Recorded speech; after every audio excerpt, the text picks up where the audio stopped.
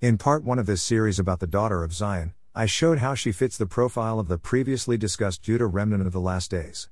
She is holy, royal, and righteous, yet, she faces God-ordained persecution at the hands of the Antichrist Chaldeans.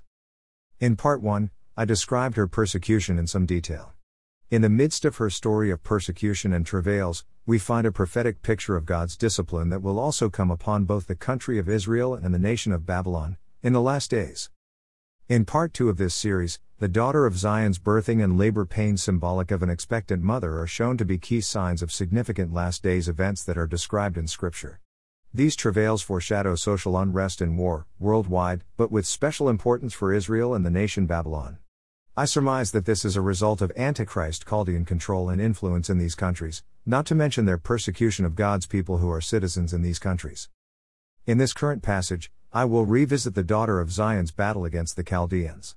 I will show how she benefits and is ultimately victorious as a result of prayer and supplication for her, and most importantly, as a result of God's sovereign plan for her deliverance and restoration. Her deliverance coincides with an exodus from Babylon, and then ultimately leads to her honor and glory as a matriarch and queen in God's restored heavenly kingdom. Keep in mind, as I mentioned before, that her story is a picture of events still to come for the country of Israel and for a larger remnant of God's people. Prayer and supplication. The prophet Jeremiah, ch. 14:17-18, heard directly from God about the coming destruction and grievous wound that his people suffer from. God refers to his people here as his daughter, and foretells of coming drought, famine and war on Judah, Jerusalem, Israel. This will be God's punishment against his rebellious nation/people. Jeremiah then intercedes with God. Have you rejected Judah completely? Do you despise Zion? Why have you afflicted us so that we cannot be healed? Jeremiah 14:19. This is foretelling of the daughter of Zion's and her fellow Judah partners' troubles in these last days. King David, in his prophetic psalms, prayed for the deliverance of Zion. In 2 of his psalms, both lamenting a future time when all have turned aside and have become corrupt, King David foresaw a time of oppression and attack against God's people, and pleads, "Oh, that salvation for Israel will come out of Zion, when the Lord restores the fortunes of his people, let Jacob rejoice and Israel be glad." Psalms 14:7, 53-6. This psalm can be seen as referring to our end times Jacob and daughter of Zion figures. In another of his prophetic psalms intended for the last days, one in which King David acknowledges that the Lord's renown endures through all generations and remarks that he writes for a future generation of people not yet created, King David prophesies, "You will arise and have compassion on Zion, for it is time to show her favor, the appointed time has come." Psalms 102:13.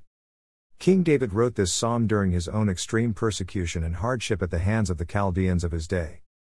Zion's protection and power to fight back against the Chaldeans. In the book of Isaiah, the Lord himself reminds the daughter of Zion of his sovereignty and that the fact that she has his divine protection. As one who is a key member of his kingdom, she enjoys the heritage of the servants of the Lord. God says, "No weapon forged against thee shall prosper, and you will refute every tongue that accuses you."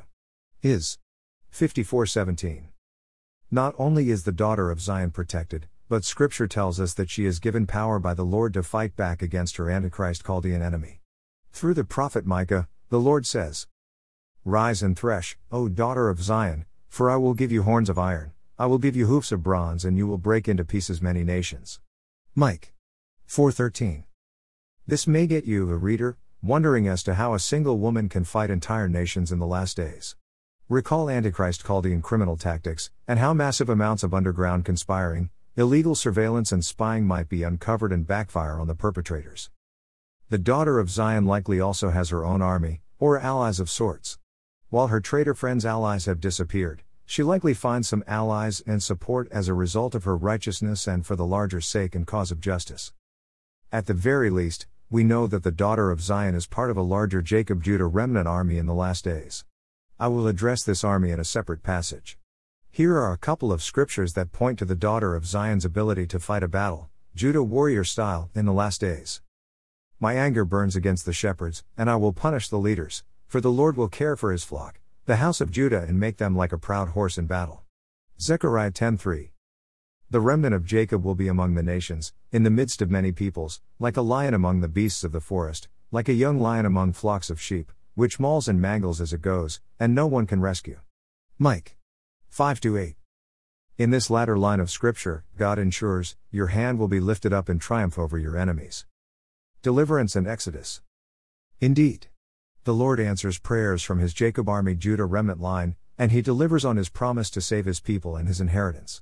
This includes, of course, the daughter of Zion herself.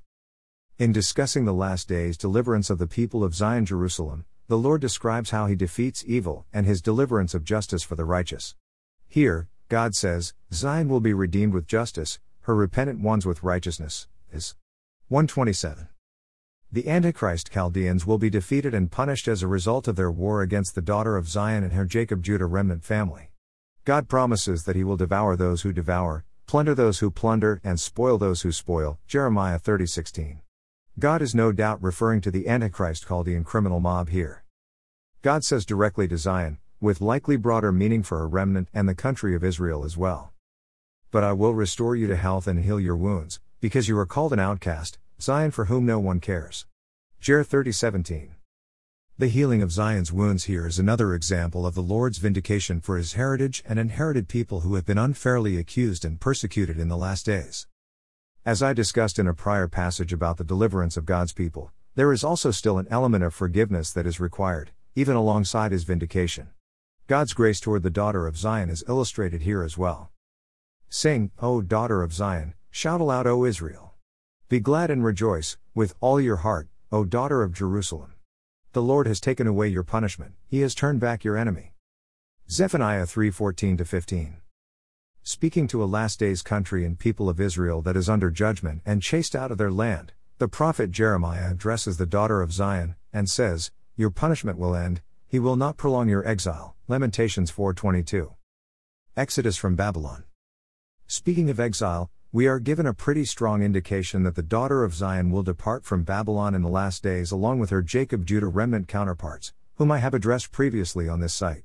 She is part of the same remnant that God instructs to flee Babylon, and who God instructs in Jeremiah, ch. 51, come out of her my people. God is going to punish Babylon, which he says must fall, primarily because of Israel's slain. The daughter of Zion is addressed specifically regarding this exodus in Scripture as follows. Come, O Zion! Escape you who live in the daughter of Babylon. Zechariah 2:7. Writhe in agony, O daughter of Zion, like a woman in labor. For now leave the city and camp in the open field. You will go to Babylon, there you will be rescued, that the Lord will redeem you from the hands of your enemies. Micah 4:10. Note the reference again here in the scripture above to a woman in labor, a symbol that I addressed in part 2 of this series. Here, Zion's labor is a signal for coming war, possibly the beginning of the period of Jacob's trouble, which scripture says Jacob, and his remnant, is saved out of. This Exodus event of Jacob's remnant, a people referred to as God's ransomed, and also as a band of survivors, is explained further in the book of Jeremiah. Sing with joy for Jacob, shout for the foremost of nations, and say, O Lord, save your people, the remnant of Israel. See, I will bring them from the land of the north, and gather them from the ends of the earth. Jeremiah 31:8. Where do God's small remnant go? God answers in Jeremiah, they will come and shout for joy on the heights of Zion. Jeremiah 31:12. God's holy hill is their ultimate destination, although given the period of the tribulation, there are very likely intermediate stops along the way. Daughter of Zion, the honor of a heavenly kingdom queen. There is much that can be said about God's coming millennial kingdom. Within this kingdom, the daughter of Zion will be extremely blessed and is personally fully restored with all power, honor and beauty. In part 1, I established her as the wife of the Lord Almighty. The king comes to her, as is shown in the following scriptures. And thou, O tower of the flock, the stronghold of the daughter of Zion, unto thee shall it come, even the first dominion, the kingdom shall come to the daughter of Jerusalem. Micah 4:8. Rejoice greatly, O daughter of Zion, shout, O daughter of Jerusalem, behold, thy king cometh unto thee, he is just, and having salvation, lowly, and riding upon an ass, and upon a colt the foal of an ass. Zech 9-9. This is the heavenly world kingdom in Jesus' millennial reign, the kingdom that the Lord is referring to when he says, the house of Israel will possess the nations.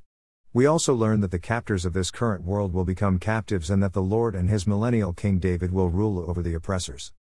The birth of the new kingdom of God. The daughter of Zion also will have a role as a kingdom queen and mother figure. The former barren, desolate and outcast daughter of Zion now becomes the matriarch for God's kingdom of holy, royal children. These blessings are described in the following scriptures addressed to the daughter of Zion. Lift up your eyes and look around, all your sons gather and come to you. As surely as I live, declares the Lord, you will wear them all as ornaments, you will put them on like a bride. Is. 49:18. Sing, O barren woman, you who never bore a child, burst into song, shout for joy, you who were never in labor, because more are the children of the desolate woman than those who has a husband, says the Lord. Is. 54:1. The daughter of Zion's royal family on Mount Zion, in Jerusalem, will fulfill the zeal of the Lord Almighty in accomplishing a holy inheritance in His name.